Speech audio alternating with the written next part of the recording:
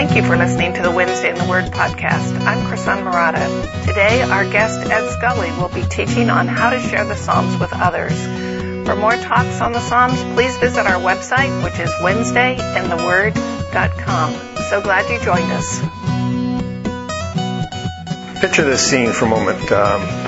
Crowd of or congregation of Israel coming together, possibly a religious festival or one of the major feasts.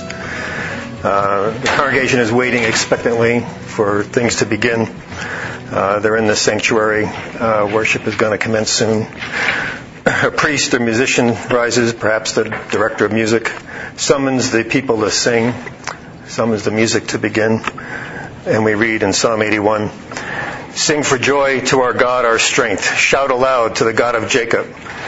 Begin the music. Strike the tambourine. Play the melodious harp and lyre. Sound the ram's horn at the new moon. And when the moon is full on the day of our feast, this is the decree for Israel, an ordinance of the God of Jacob." So begins Psalm 81. The stage is set. You have this sense that something big is going to happen, something major, and indeed it is. God is going to speak in this psalm. And this is really what our topic is about today, setting a stage for God to speak. It's as teachers, what do we want to do? How are we going to enter and get people's attention and say, now, focus your attention on what is going to happen, and it's God that's going to be doing the speaking. So it's how do we prepare our message for the people, and how do we prepare people for the message? More accurately, how might you might allow God to use us to do these things? We talked a bit in the past few weeks about our goal as teachers. Just to review, what is our goal as a teacher? What are we really trying to do when we teach Scripture to people? What's our main focus? What's the outcome, the objective? Change lives is one of the biggest things, right? We want to impact people's lives. Okay. We've talked about teaching Psalms, and what are some ways, you might think of specifically, what are some of the ways that we want to change people's lives when it comes to Psalms? When you think about getting to know a Psalm, or preparing to teach a Psalm, or thinking about how a Psalm might impact your life, how does that look? What are some of the things that you would like the people that come to hear leave and then begin doing in their life? What are those things? Obviously, we say generally we want to impact our life, but what is it when it comes to Psalms that we want to impact? What are some of the things we would hope they do? Pardon me? The prayer life. The prayer life. That's what it tries to. So it might be doing something more prayer, or even praying the Psalms, or learning more about the Psalms. What else that they would do? So praying is one. What else would you do with the Psalms? What else? See God's priorities in life. Okay, see God's priorities in life, so that they're going to be reoriented in their thinking. How about just see God? Okay. And that's what see God, learn more things, yeah. Right? And then it's hard sometimes to think about the specifics of what you want someone to do. And what helps is as you go through the process with a Psalm, you're going to come to a point where you're going to realize this changed me in some way. And if it changed you in some way, it had to do more than just change your thinking. There's something that's going on that's different. Or you really haven't changed, just you have an intellectual learning or knowledge, that's all that you gained. When we look at the Scripture, really, we have the text and we have life.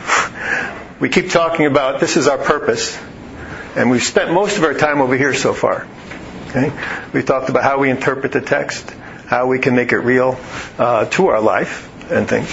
But we've been talking a lot here. What's the difference between a theologian and a teacher? Where is a theologian sitting all the time? In the text, okay? Studying the text. I always wonder, how can you be a theologian and not, a Christian? But you can be. It doesn't really have to affect your life. You can be over here intellectualizing about Scripture all the time, right? And some of us, when we teach, this is what we like. We like the information. We like to discuss it. We want to learn a lot of things, a lot of information. When David did his first talk, he gave 4 purposes of the Psalms. I just want to read those. 4 purposes. Where do they fall? relate honestly toward God, evoke an emotion, make us participants in the story. It's a guide to worship, the importance of reflection and meditation. Is it here? It's over here. So we talk about, here's our purposes, here's our goals, here's what we want to do, right? But often we come and this is what we're really looking for, or this is what we want to spend a lot of our time doing. So we have to reorient. We have to think, okay, we keep saying we want to impact lives, we want to change. Information alone won't do it. We know that because you can be a theologian and may not impact your life at all. So we have to look at what it is that can impact the life and how that works itself out.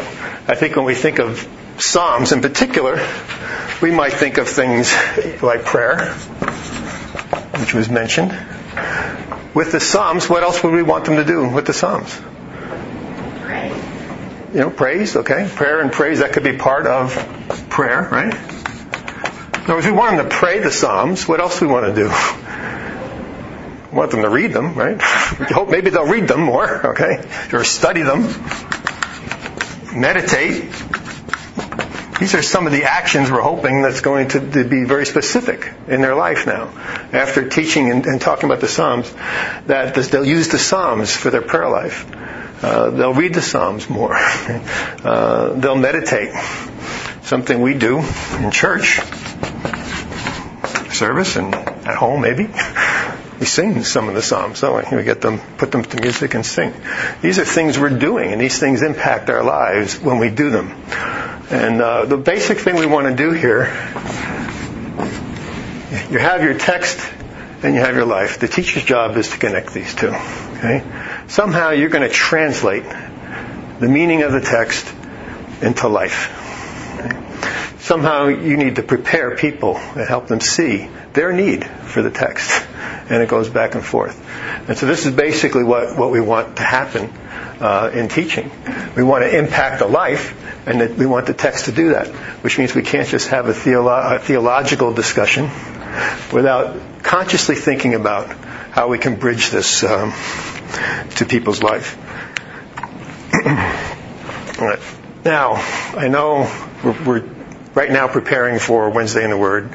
There's kind of a 45-minute talk and then groups, and we can easily fall into that thing of, well, the first 45 minutes is this, and then the next 15 minutes or half an hour of the group discussion is over here. And that way I can get up and do all the great information, and I'll leave it up to everyone else to do this aspect of it. Okay? And I think that can be a fallacy in their thinking, because we're not consciously then trying to connect the text to life. This is something that's going to happen if we talk about, giving background information. We talk about the main part of your lesson. We talk about summary or closure, whatever you do at the end. Each one of these things you need to be connecting. Some people say, I'll give my information at the end, I'll tack in 5 minutes of application. Okay? It doesn't sound like the purpose is to impact your life. It doesn't sound like that.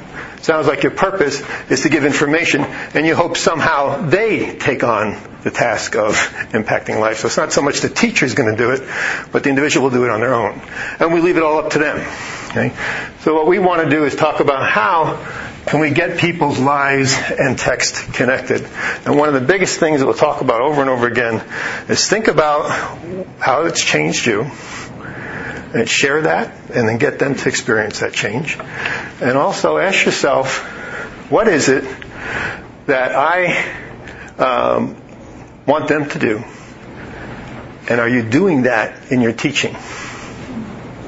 Okay? In other words, you're practicing it. You're doing it with them. What we want to do today really is focus on how to do just this. It's really great to have someone come up at the end of a lesson, if you're teaching a lesson, for them to come up and say, that was really interesting. That was great. Thanks. I enjoyed listening. But it's far better, and if you've taught for a while, you may have had this experience, but it's far better when someone comes up and says, because of something you said, I read this more, or I do this more in my life, or now I do this. And when as a teacher you hear those kinds of feedback, you go, wow. That's really a compliment if you're thinking in terms of a compliment. But that's really what your goal is. because of what you said, now I'm doing this. So when you evaluate your lessons, you want to look at, okay, has there been a life impacted? Are we just leaving it up to them or the group leaders to deal with that? Or are you as a teacher doing that when you teach? So in order to understand, there's really three things we have to do. We have to understand how we engage a person in the text so they can do some of these things in the context of a lesson. We have to know something about the learner. Who is this person? How do they think?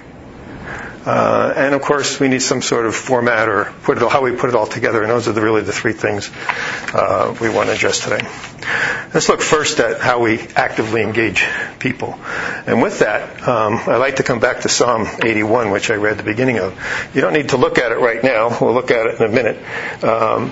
But one of the things we want to do and talk about, and I have to say, I'm going to try to go quickly through this because a few years back we did a 6-week thing on this, and we didn't have a specific content like Psalms, which of course adds some nice content to work with. So I've been doing nothing but trying to pare down. I've got 3 major things to go through, all of which would be really one day's thing. So we'll kind of hit some of these. We're going to try to spend enough time on it to get a good sense and then move on. But let's think of this psalm for a moment and think of meditation in particular. If I'm talking and you're sitting there listening, are you engaged? Well, you might be. Okay? You might be actively thinking about, pondering, processing the information. Or you might not be. Your mind might be wandering, or you might be thinking about something else or what you're going to be doing later. How can you as a teacher ensure that people are engaged? And that, in other words, how can you actively get them involved? And one of those things comes back to, what do we want them to do in their life? Can we do this in our lesson? So let's say we introduce this particular psalm. Maybe we introduce it the same way I did. We just simply opened up and just didn't know who knows where we are, but we just got this scene. And then we just say, let's meditate on this. Let's take us through a meditation. And we just basically ask you to sit and close your eyes. Just go ahead and take a minute, close your eyes. You don't have to bow your head if you want. You can even face your head up towards heaven. But either way, you're going to just simply relax for a moment. And then picture this scene. Picture this scene. You're there. Okay? And let's do this for a moment. Okay? Let's close our eyes and picture the scene of being in the big congregation, the great congregation of Israel. All the people around you, brushing up against you. They're excited. Things are coming. We're leading up to a moment. And a great hush comes over the crowd. And you're in that crowd. And a musician or a priest stands up and starts the music. And now you hear the harps and the lyres playing. You can hear that tambourine beat. You hear it? Okay? In your mind. It's coming. And it's all building, this crescendo, leading to something great. Something's going to happen. And then God speaks. And as soon as He does, there's this hush. And suddenly it's like it's just you and God. And He's talking to you. You're going to ponder each phrase He says. Here are some of His phrases. Meditate on them. Picture something in your life that this reminds you of. Or create an image of this happening. Here's what He says in Psalm 81. I removed the burden from your shoulders.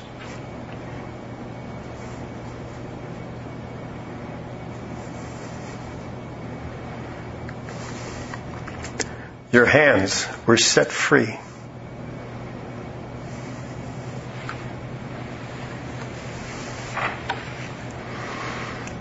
In your distress you called, and I rescued you.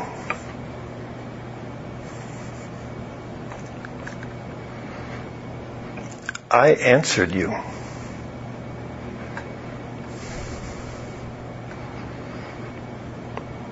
If you would but listen to me.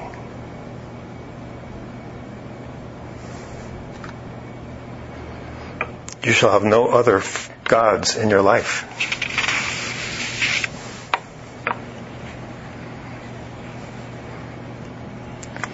I am the Lord your God.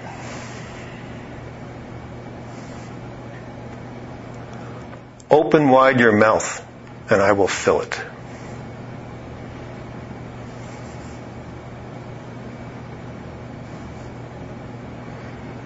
but you would not listen to me.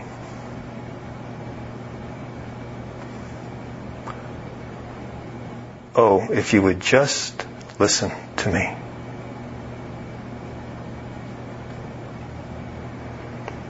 Will you follow me now?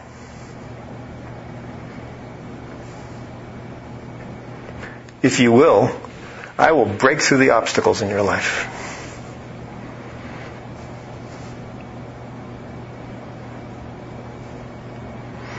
Those who hate me will be punished forever.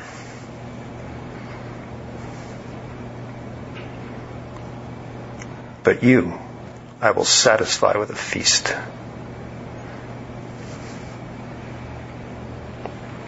Okay. What were some of your images? What happened emotionally to you through that experience? What was that like? You experienced it, not me, so you have to tell me. Well, one time I felt sad.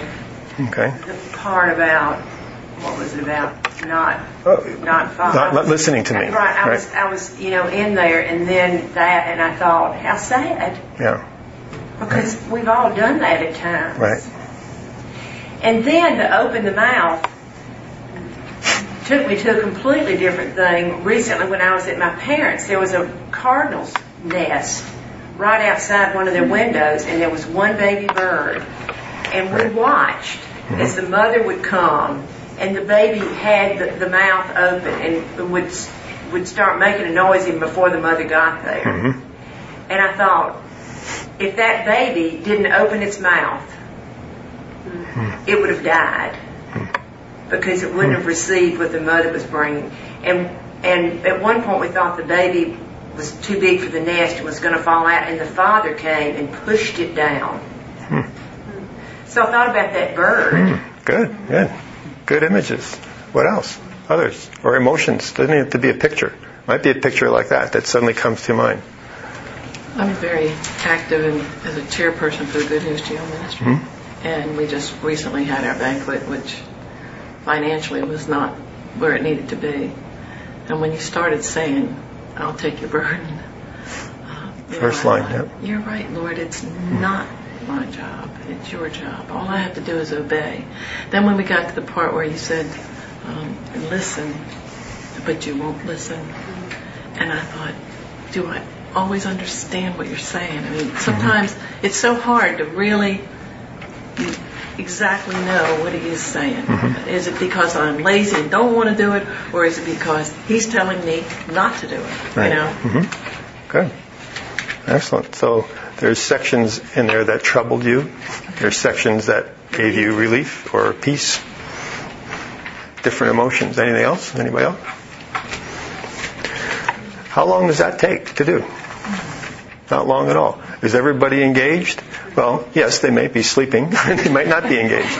But nevertheless, as the more we do this, if this is something we want them to do with the Psalms, why don't we do it when we teach? It only takes a minute or two, right? And we just simply get them to meditate on it, picture themselves being there. Now, if you actually look at Psalm 81, you'll see I changed some of the words. I made it more personal. It was always about they or they have not listened to me, that kind of thing. And I just changed it to make it personal because I want the person to experience the psalm themselves as if they're there. Okay? How did it hit you? And you go through kind of the role of the emotions. We were kind of built up that God's going to speak, something's great going to happen. And sometimes we just think this is going to be a great song on the mountaintop. It's going to be a lot of praise. But Psalms many times are in our face with like a mirror, saying, "Well, wait a minute, things aren't all that great," and it focuses on us. So again, when we look at Psalm 81 as just one example, this was one of the covenant psalms, I believe, according to Bill Wilder when he gave out his sheet there, and about talking about a relationship. Really, he's going through what has happened with the people of Israel and how they have rejected him. Now, of course, this is a feast. This was a feast day. And it ends, the very last line of the psalm is, I'll satisfy you for the feast. Actually, it talks about honey and bread and all this kind of thing. So it kind of brings us back to that same concept of the feast where we started, this celebration. But that's one technique, one way of engaging. Let's look at a couple others. that we might have. Now, meditating, just doing it in class, right? Obviously, we want them to read the Psalms, and it's been mentioned before, reading different translations. Another suggestion is to, Eugene Peterson has this book just called Psalms, and I guess as he's talked to people and asked them to meditate or pray the Psalms, people would come back and say, well, the language is too hard, it's almost a blockage. So he kind of rewrote the Psalms in modern day language. Let me read you 81, just since that's one we just talked about, and how he's how it comes across here. Psalm 81. A song to our strong God, a shout to the God of Jacob, anthems from the choir, music from the band, sweet sounds from lute and harp, trumpets and trombones and horns. It's festival day, a feast to God, a day decreed by God, solemnly ordered by the God of Jacob. He commanded Joseph to keep this day so we'd never forget what he did in Egypt. I hear this most gentle whisper from one I never guessed would speak to me. I took the world off your shoulders, freed you from a life of hard labor. You called to me in your pain. I got you out of a bad place. I answered you from where the thunder hides. I proved you at Meribah fountain. Listen, dear ones, get this straight. O Israel, don't take this lightly. Don't take up with strange gods. Don't worship the latest in gods. I'm Yahweh, your God, the very God, who rescued you from doom in Egypt, then fed you all you could eat, filled your stomachs. But my people didn't listen. Israel paid no attention. So I let go of the reins and told them, run, do it your own way. Oh, dear people, will you listen to me now? Israel, will you follow my map? I will make short work of your enemies. Give your foes the back of my hand. I'll send Yahweh haters cringing like dogs, never to be heard from again. You'll feast on my fresh baked bread, spread with butter and pure honey. If you take a quick look at Psalm 81, you'll see, of course, what the regular language of that is. But sometimes just a fresher way to look at it, too. And again, these readings can be done from different people in your group, just getting them to read them. Reader's theater. Okay, we want people to read Psalms, get into rhythm. Okay, Reader's theater is just a technique where you can talk about or arrange different people to read different parts of a pattern. We'll take a look at Psalm 19 for a moment. Psalm 19.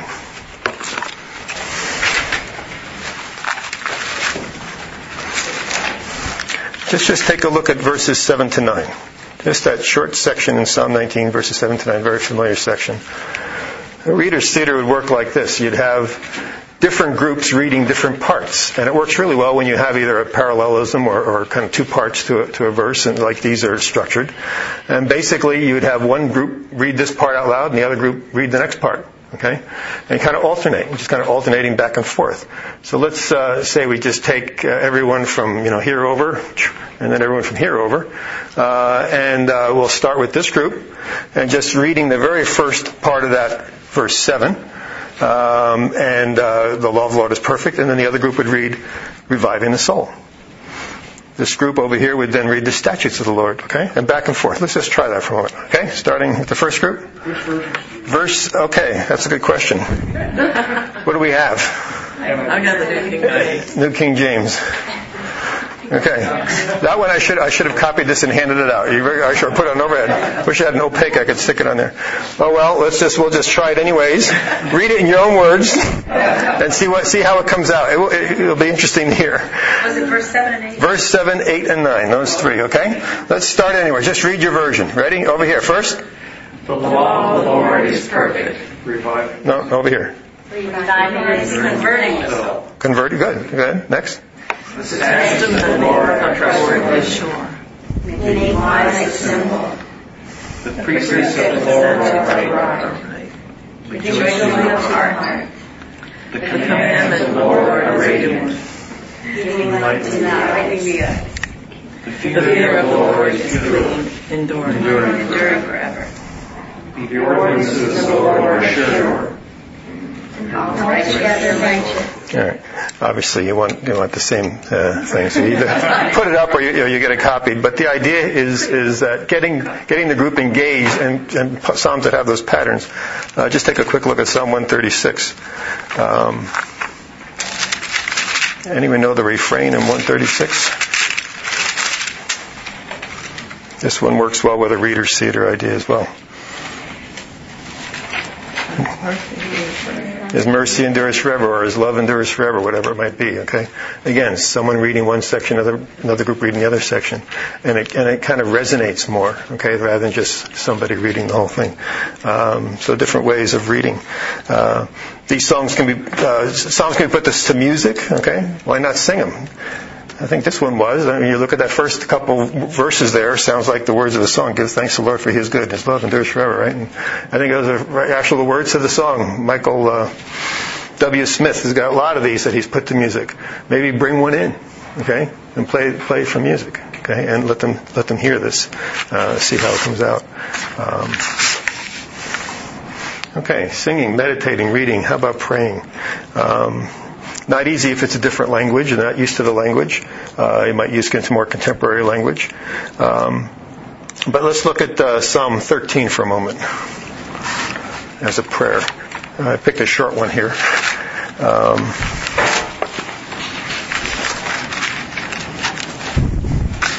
Psalm 13. Oh, thank you. Okay, would someone like to just read that, whatever translation you might have, for everybody to hear? How long, O Lord, will you forget me forever? How long will you hide your face from me? How long shall I take counsel in my soul, having sorrow in my heart daily? How long will my enemy be exalted over me? Consider and hear me, O Lord my God, enlighten my eyes, lest I sleep the sleep of death. Lest my enemies say, I have prevailed against him. Thus those who trouble me rejoice and are moved. But I have trusted in your mercy. My heart shall rejoice in your salvation. I will sing to the Lord because he has dealt bountifully with me. Okay, now you could take a psalm like that and have people pray it. But let's suppose we take everyone back to a moment in your life where you had suffering, or when you might have felt this way, felt actually that God didn't seem to be acting in your life, and you needed Him. How long must I wrestle my thoughts every day and triumph? And then moving into, but I will trust in your unfailing love. And supposing we just say, let's alter the words personally for you a minute. Take a pencil, and maybe we rewrite this for yourself. Okay? Take a minute and just think about that. And maybe just take one of those sentences and how you might substitute some words to make it personal for you. And just look through the psalm. What might be a verse that you might reword because this is how you felt?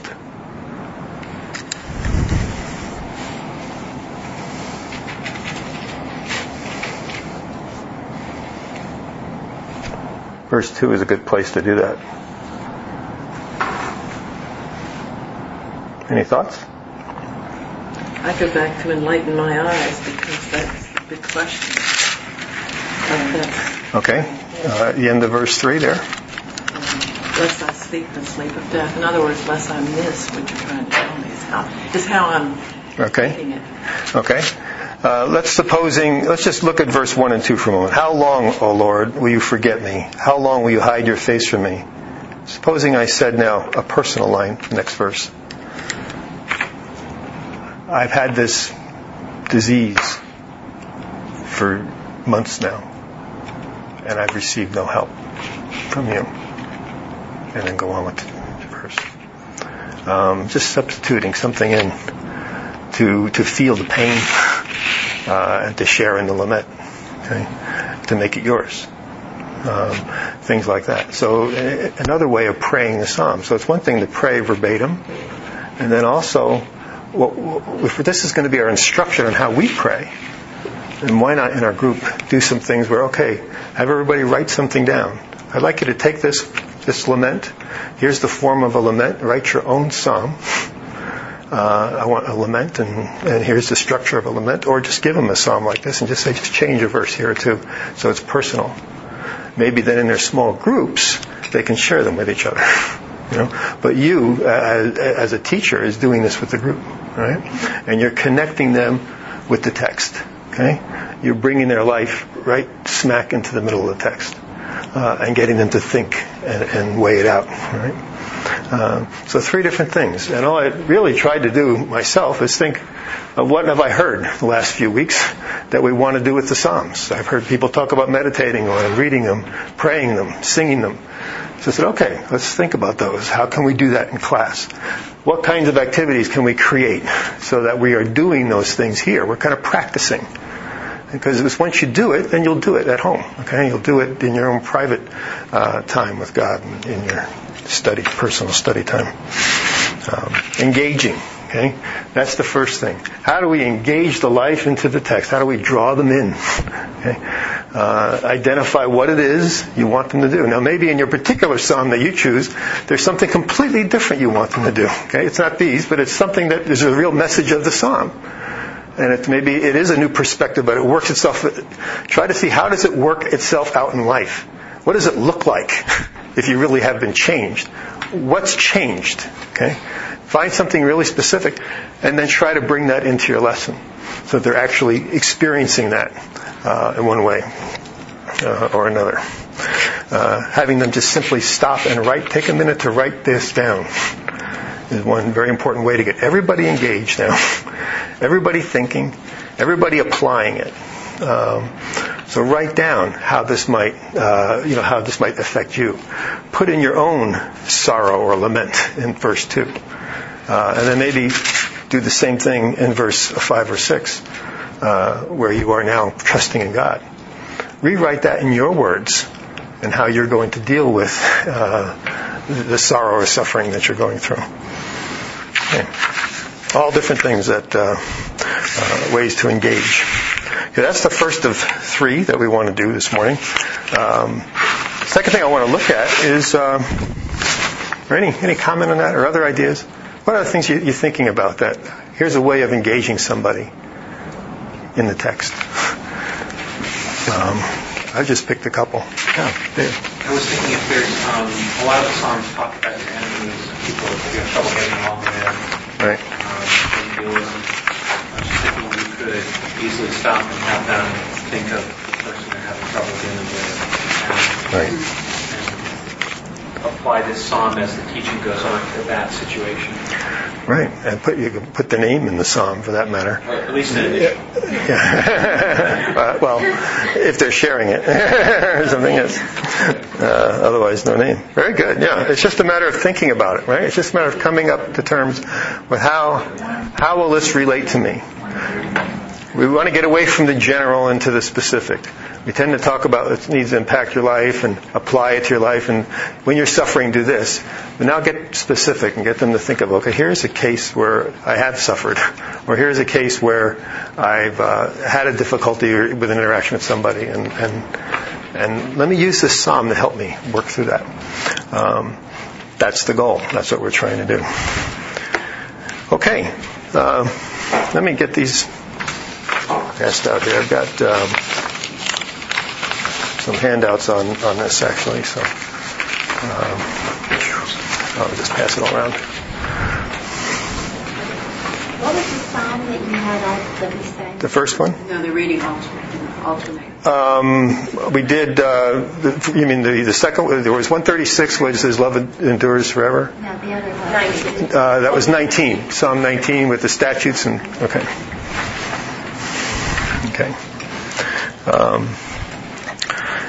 On the sheet going around, just in terms of what the 3 things we're looking at here today, how to engage the learner. Think about, are you keeping them actively involved? And secondly, are you doing something in class which is what you want them to be doing? Okay? And just that's how, and get them active. It doesn't take long. It's not going to steal a lot of your meat, right? What it's going to do is it's going to enrich it. Okay? And you're going to be making these connections right throughout. If you think of your lesson as chunks, I'm going to do a 10-minute instruction, and then I'm going to tie it into their life. And I'm going to do a 10-minute, and then I'm going to do something, some little 2-minute activity that ties it into their life.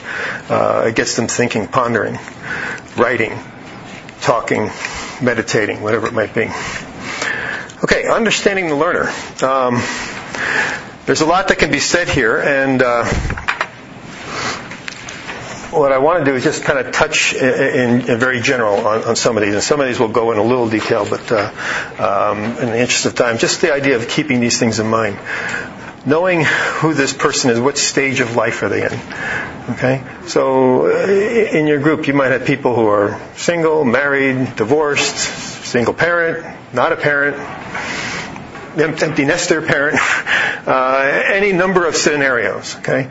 And thinking about that when you want to make your connections. So when you're saying we're going to pray a psalm, okay, if you're aware that your group has got certain, whatever their needs are, whatever it might be, their situations, suggest some of those, prompt some of those, okay? So maybe we integrate where they are in their stage of life into this and being aware of what the issues are at that point.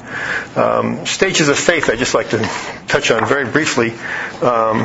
There's some interesting literature on this that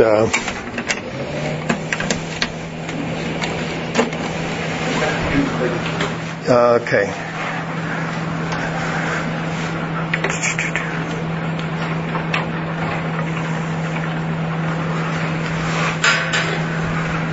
How do I get this to go up a little?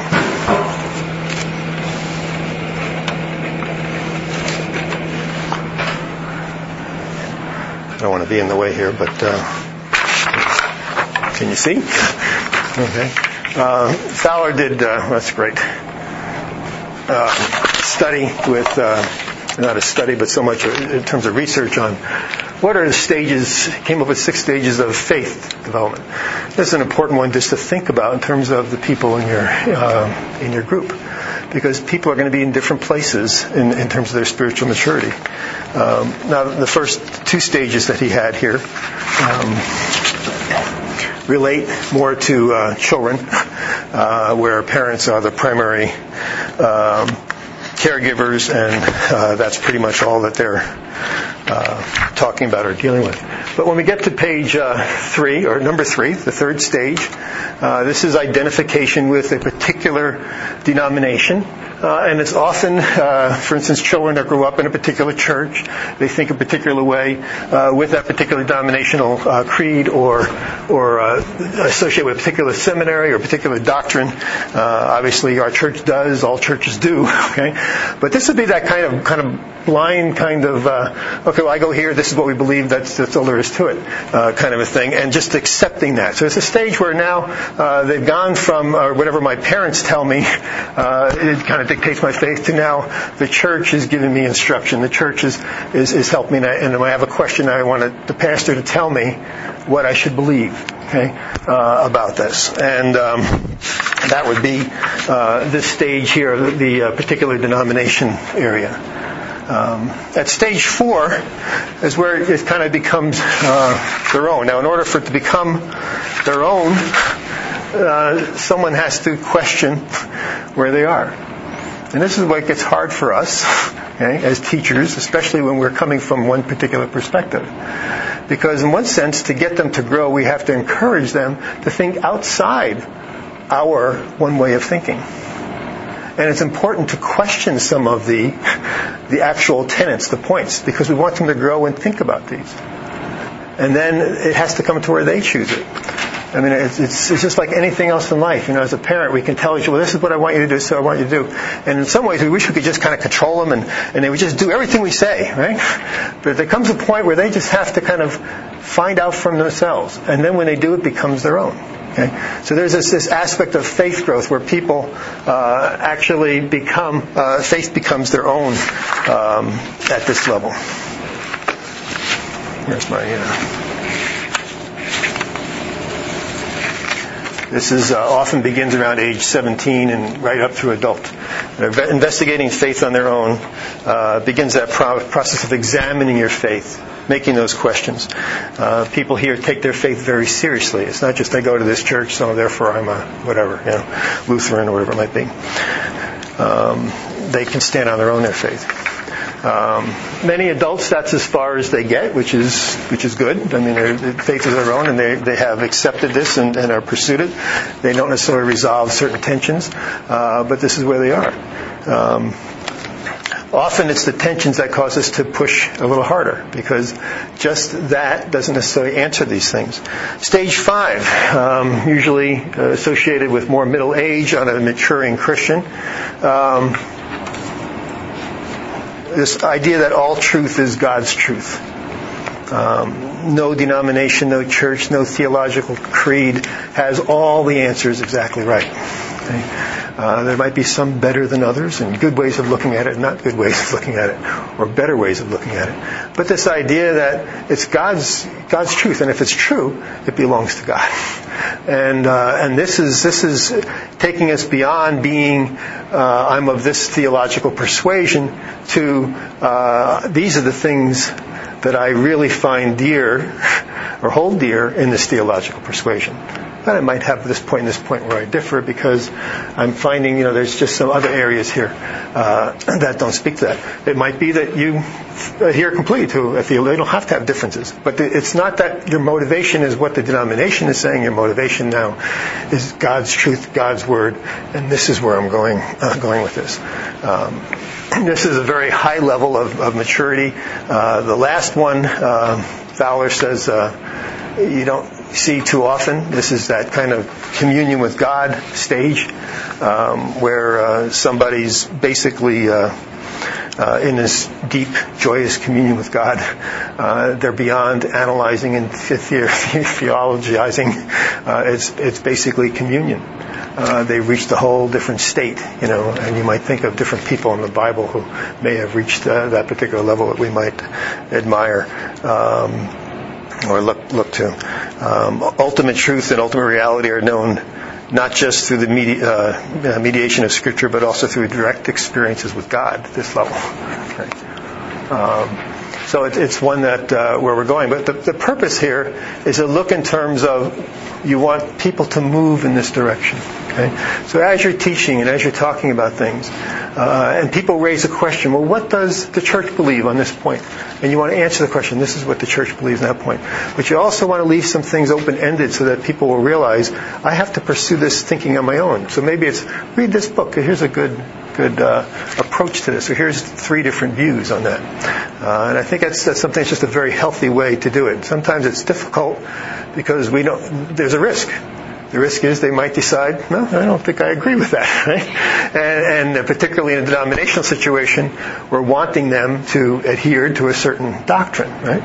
But if it's not their own, what good is it? Okay, so it's a matter of bringing that out and taking that risk with them on those things. So those are stages of faith, and that's something that you want to keep in mind as you are teaching as well, in terms of understanding where people are.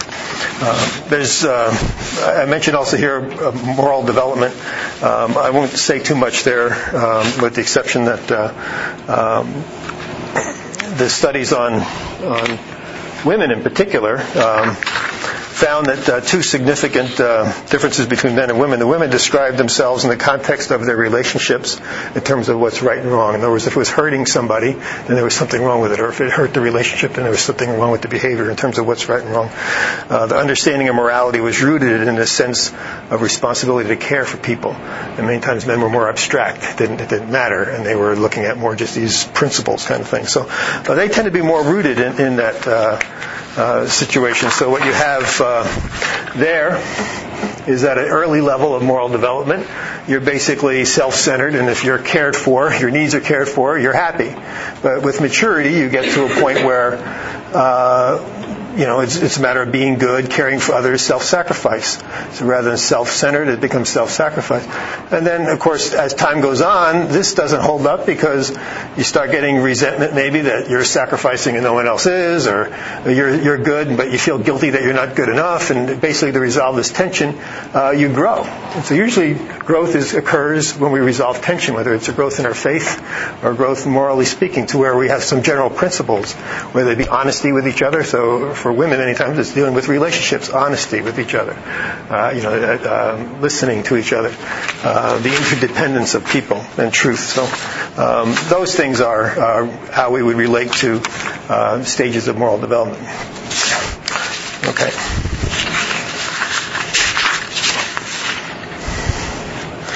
Let me touch on quickly. I'm just going to go down these very quickly, but it's the... Yeah, let's have a question. Yeah. On both this one and the last one, the point of understanding the different stages is to know your audience and to make sure that you're addressing the concerns that your audience would have? Know your audience, know that people are at different levels, okay, at different places. And so when a question, say you're in a situation, a question is raised, many times the question might indicate what kind of answer they're looking for. They may want just a simple, direct answer, tell me what to believe, right? So if that's what it is you want, you'd be able to push that to, well, let's look at different ways of looking at that issue, right? Which might cause some tension or kind of thing. But what you're doing is you're trying to push them to a higher level of thinking, and not just, don't look to me to tell you what to believe. Look to me to maybe give you direction on things, areas to examine. So it's a matter of being aware that there are different levels, and that whatever your particular level isn't necessarily where everyone else is. They could be further along or not as far. So certainly this would make a difference if you're teaching a sixth grade Bible study versus a youth group. Yes. Between whether you're teaching a women's Bible. And the kinds of questions and issues that they're going to have, how they evaluate right and wrong. So for the person in the middle stages of moral development, if it's the consequences many times. So if you can get away with it, it's okay. And, of course, many adults never get out of that way of thinking. It's just a matter of what can I get away with in life, right? But as they grow, well, no, it doesn't matter whether they get away with it. There's a right and wrong either way, even if nobody knows kind of thing. That's a higher level. And so it kind of tells you where people are. And there are adults who are at all these levels, self-absorbed adults who are still at level 1, just as long as I'm taking care of me first. And we promote that in our society, really, is that perspective. So you're aware of that perspective, that's actually a way of looking at that moral thinking. And you want to push ahead on that. So if you see something that way, well, this is how I look at it. If that doesn't please me, then I'm not interested. All right, so let's examine that. Let's see if we can't push that up the scale kind of thing. It's understanding that these are all factors that contribute to impacting a life. Okay? If we're talking about we want to impact a life, we can say, well, what does this have to do with the text? Well, what it has to do with is this over here. It has to do with, are we developing in faith? Are we growing in our faith? This is one of the things that we want to do. So what does that mean? How do we grow in faith? What happens when a person grows in faith? What do they become? And so these are just ways of looking at that to help us with it.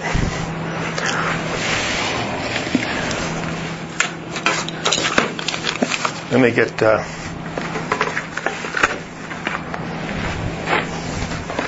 one other perspective, and that's types of learners.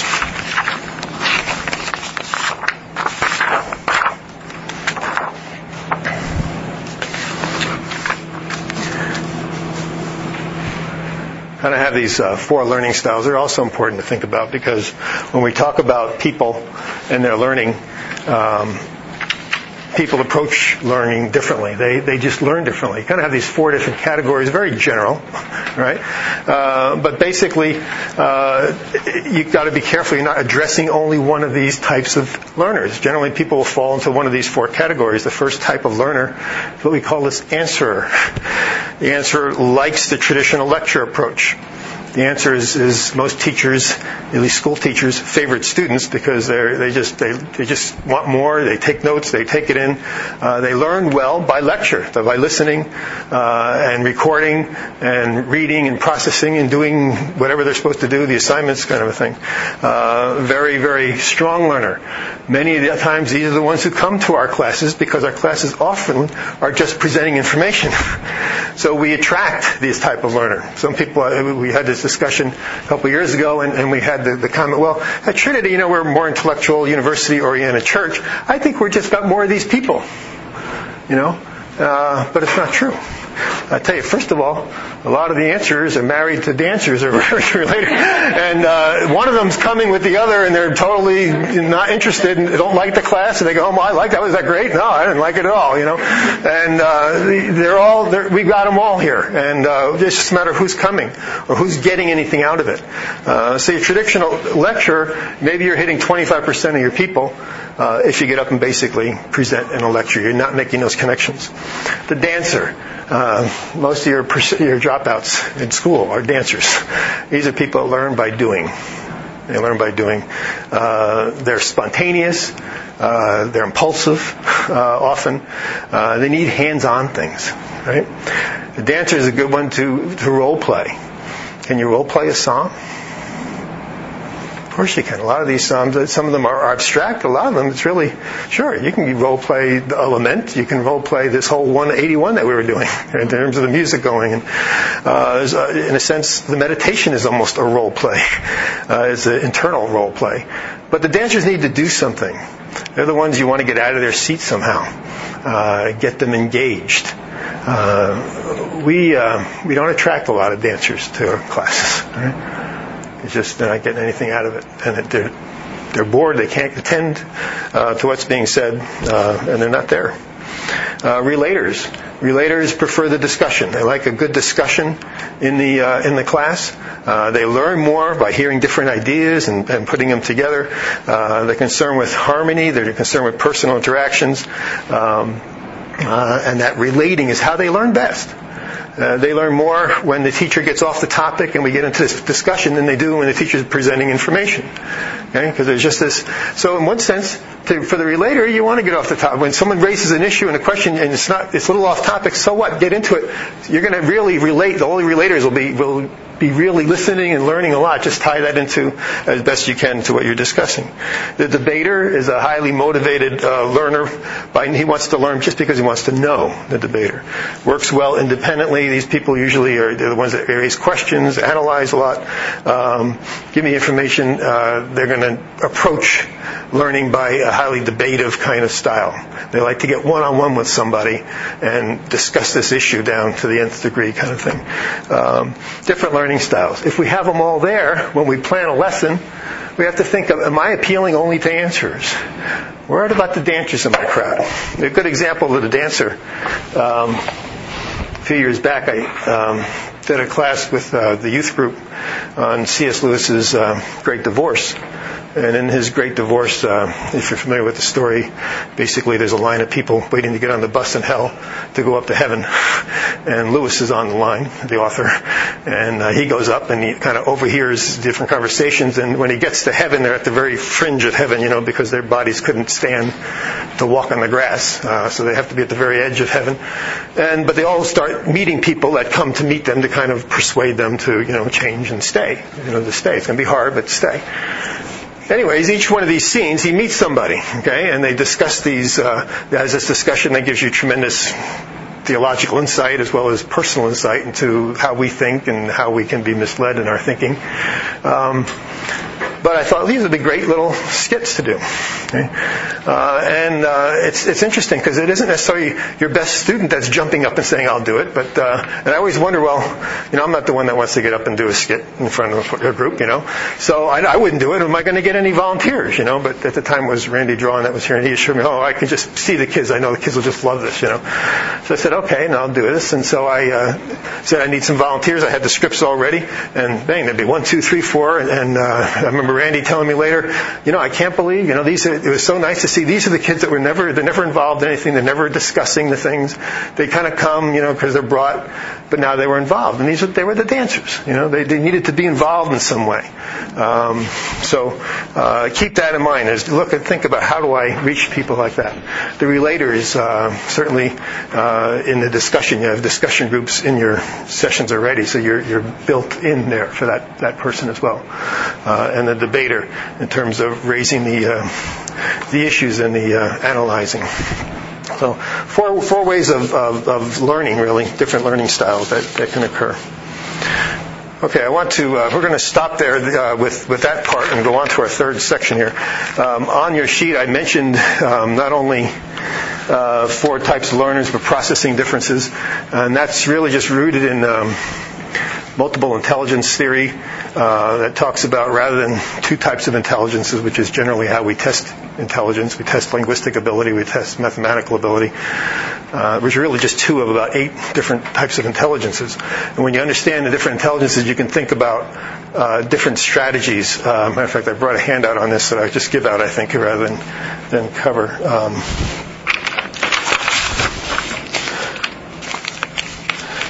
And this sort of thing is very helpful. Let me just pass this around. I'll put a few there. Let me get one. It's very helpful in planning a lesson as well, because not only do you have answerers, dancers, debaters, and relators, but you've got some people who are gifted linguistically. You have other people who are gifted mathematically or logically. Some that are very spatial, some bodily kinesthetic. These are just simply techniques or strategies you can do that appeal to these people. So did everyone get one? Did you get one? Here's one. Okay. For instance, linguistic. To appeal to the linguistics, storytelling, brainstorming, journal writing. So you could have them journal about the psalm that they read, okay? This would appeal to this person. They would like to do that kind of a thing. They would be good at it, and they would process information well. The logical, mathematical, calculation, quantifications. Maybe they count the meter, or they count the rhythm. They would be interested maybe in the structure of the psalms. Classifications and categorizations. They would like they would appeal to this whole immense, these different categories, these different structures. The Socratic questioning would be a technique, again, to use for them. Spatial learners, and not lay learners. I shouldn't say spatial learners. These are processors. This is how we process information well. So you're gifted spatially. For instance, if you're an artist, you just have this gifted spatial view of things, and that might be never measured on an intelligence test. But the research is now showing more and more that these are actually just as bona fide measures of intelligence as, say, a linguistic measure might be. Bodily kinesthetic intelligence, your gifted athletes, you might think of, for instance. Dancers. You could dance a song. Okay? So there's different ways. There's a way to express this psalm in dance. Which of our 4 learners are we going to appeal to? The dancer, obviously, right? I mean, he'd love to get up and somehow be able to express that way. Don't go by what you would like, all right? Because you have your own set of strengths and weaknesses. What do we do as teachers? Our strengths become our weaknesses, right? So if I'm a relator, that's my teaching style. We're discussing everything, we relate, and I'm reaching all the relators, but that's about it. If I'm an answerer, I get up there and I like to give out the information because it's how I love it. I just want more information the better, and I like to dish it out. And if I was a student in my class, I'd be eating it up. And all the answers are loving you. Right? But it's in terms of, think about it, it could be your greatest weakness too, okay? Because you tend to rely too much on that particular area. So look at these other interpersonal intelligences, people who are very good, obviously, with relationships. So peer sharing, cooperative projects, simulations. Intrapersonal is more within yourself. So this is someone who ponders on their own. They like to take the walk by themselves. They'd rather go by themselves. The person that maybe when they're going through a lament or a grief would rather be alone. And the interpersonal person doesn't understand. He says, we can't be alone in this situation. We have to make sure there's always somebody with him.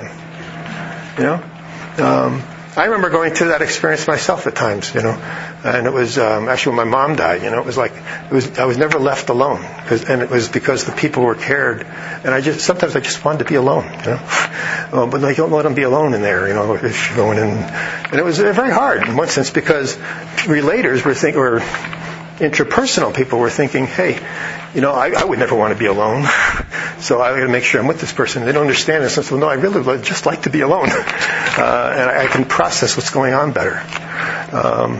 The naturalist is this kind of nature gifted person. So anytime you're dealing with Psalms of creation, think of things you might do for the naturalist.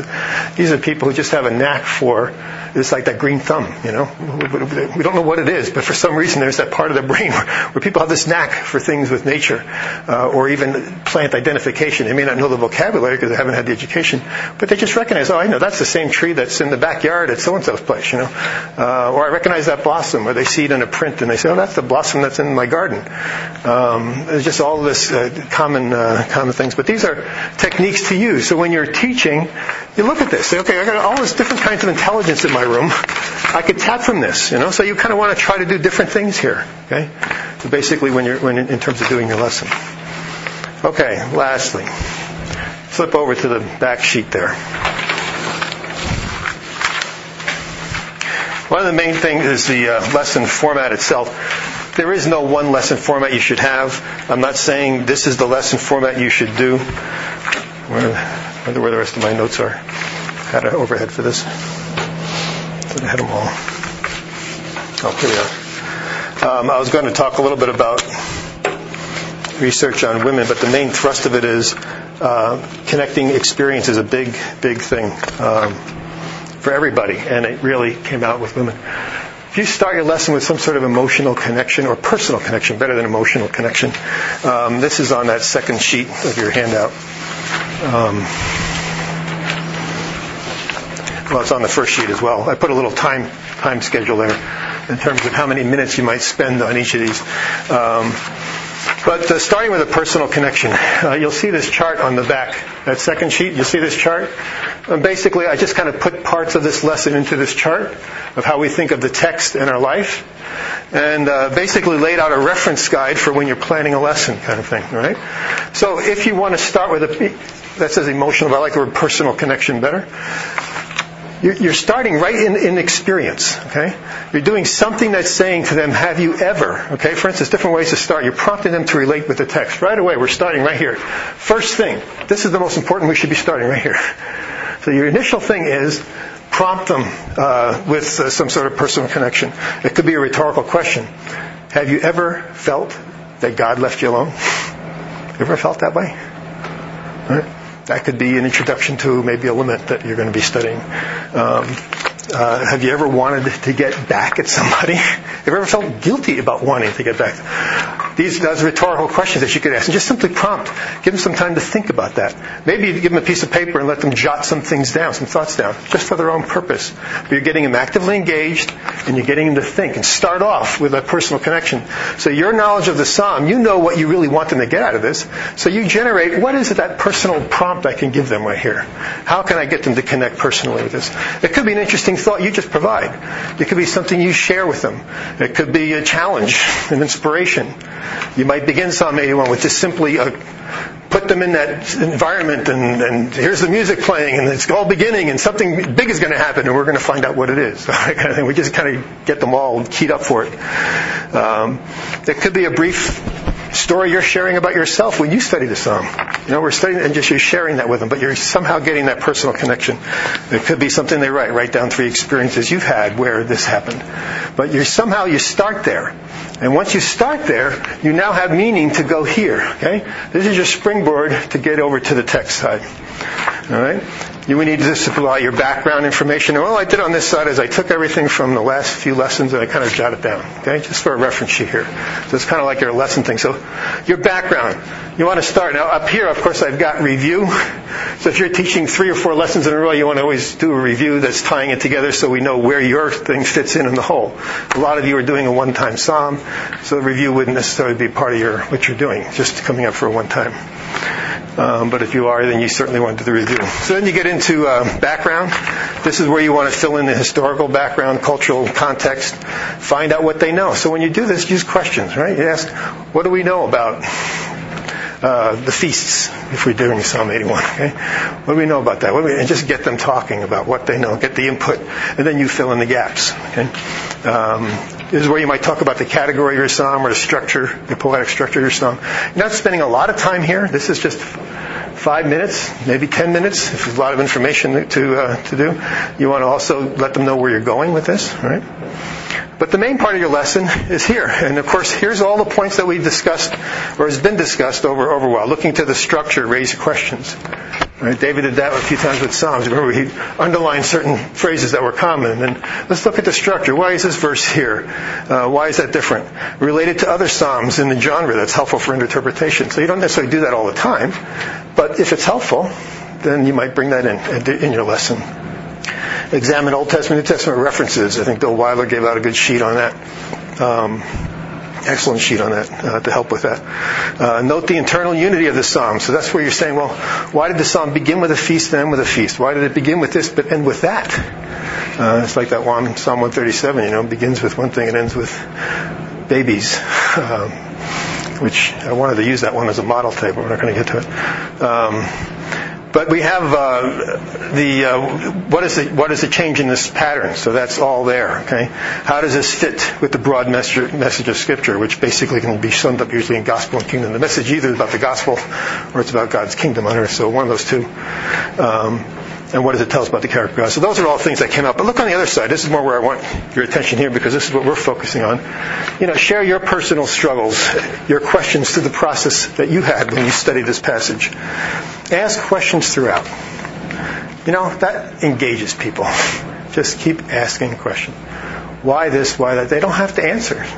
They could just be questions for them to think. But give them time to think. Ask questions throughout.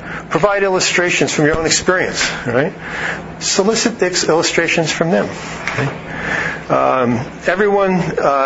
Engage everyone throughout. So alternating modalities is kind of, am I talking the whole time? Well, then don't talk the whole time. Get them to write, get them to read, get them to act out. Get this whole just changing. Take a look at that multiple intelligence thing and just do different kinds of things in your group. Nick's application with activities instruction relate to the different stages of life in the group. We kind of talked about that, where people are. Encourage higher levels of faith, moral development. So you want to boost that. You want to encourage that. Okay. Do in class what you want them to do at home. Right.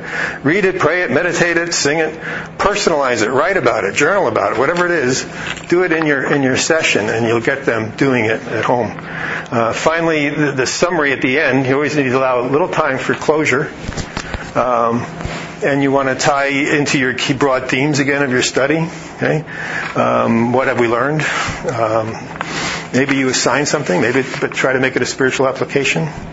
Try avoid moralizing in your conclusion. So we should all be doing this, kind of thing. Promise you'll do this, but you do want to purpose something in their heart, as it says on the right side. Come back to your initial question. So when you made that personal connection in the very beginning, at the very end, come back to that. Okay, come back to that and say, okay, remember when I asked you, did you ever experience this? Now, what has the Psalm taught us about that? How would you now answer that question of your own? Get them to reflect on that. Reflect on the meaning of the Psalm in your life, the purpose in your heart. Okay, I think that pretty well does our time. But it would be fun as you take this Psalm, just kind of go through here in terms of preparing your lesson. You don't have to do all this this is just kind of a general guide of things to cover, techniques to use, and how you might apply them as teaching your lesson. Okay. Well, we close in prayer then?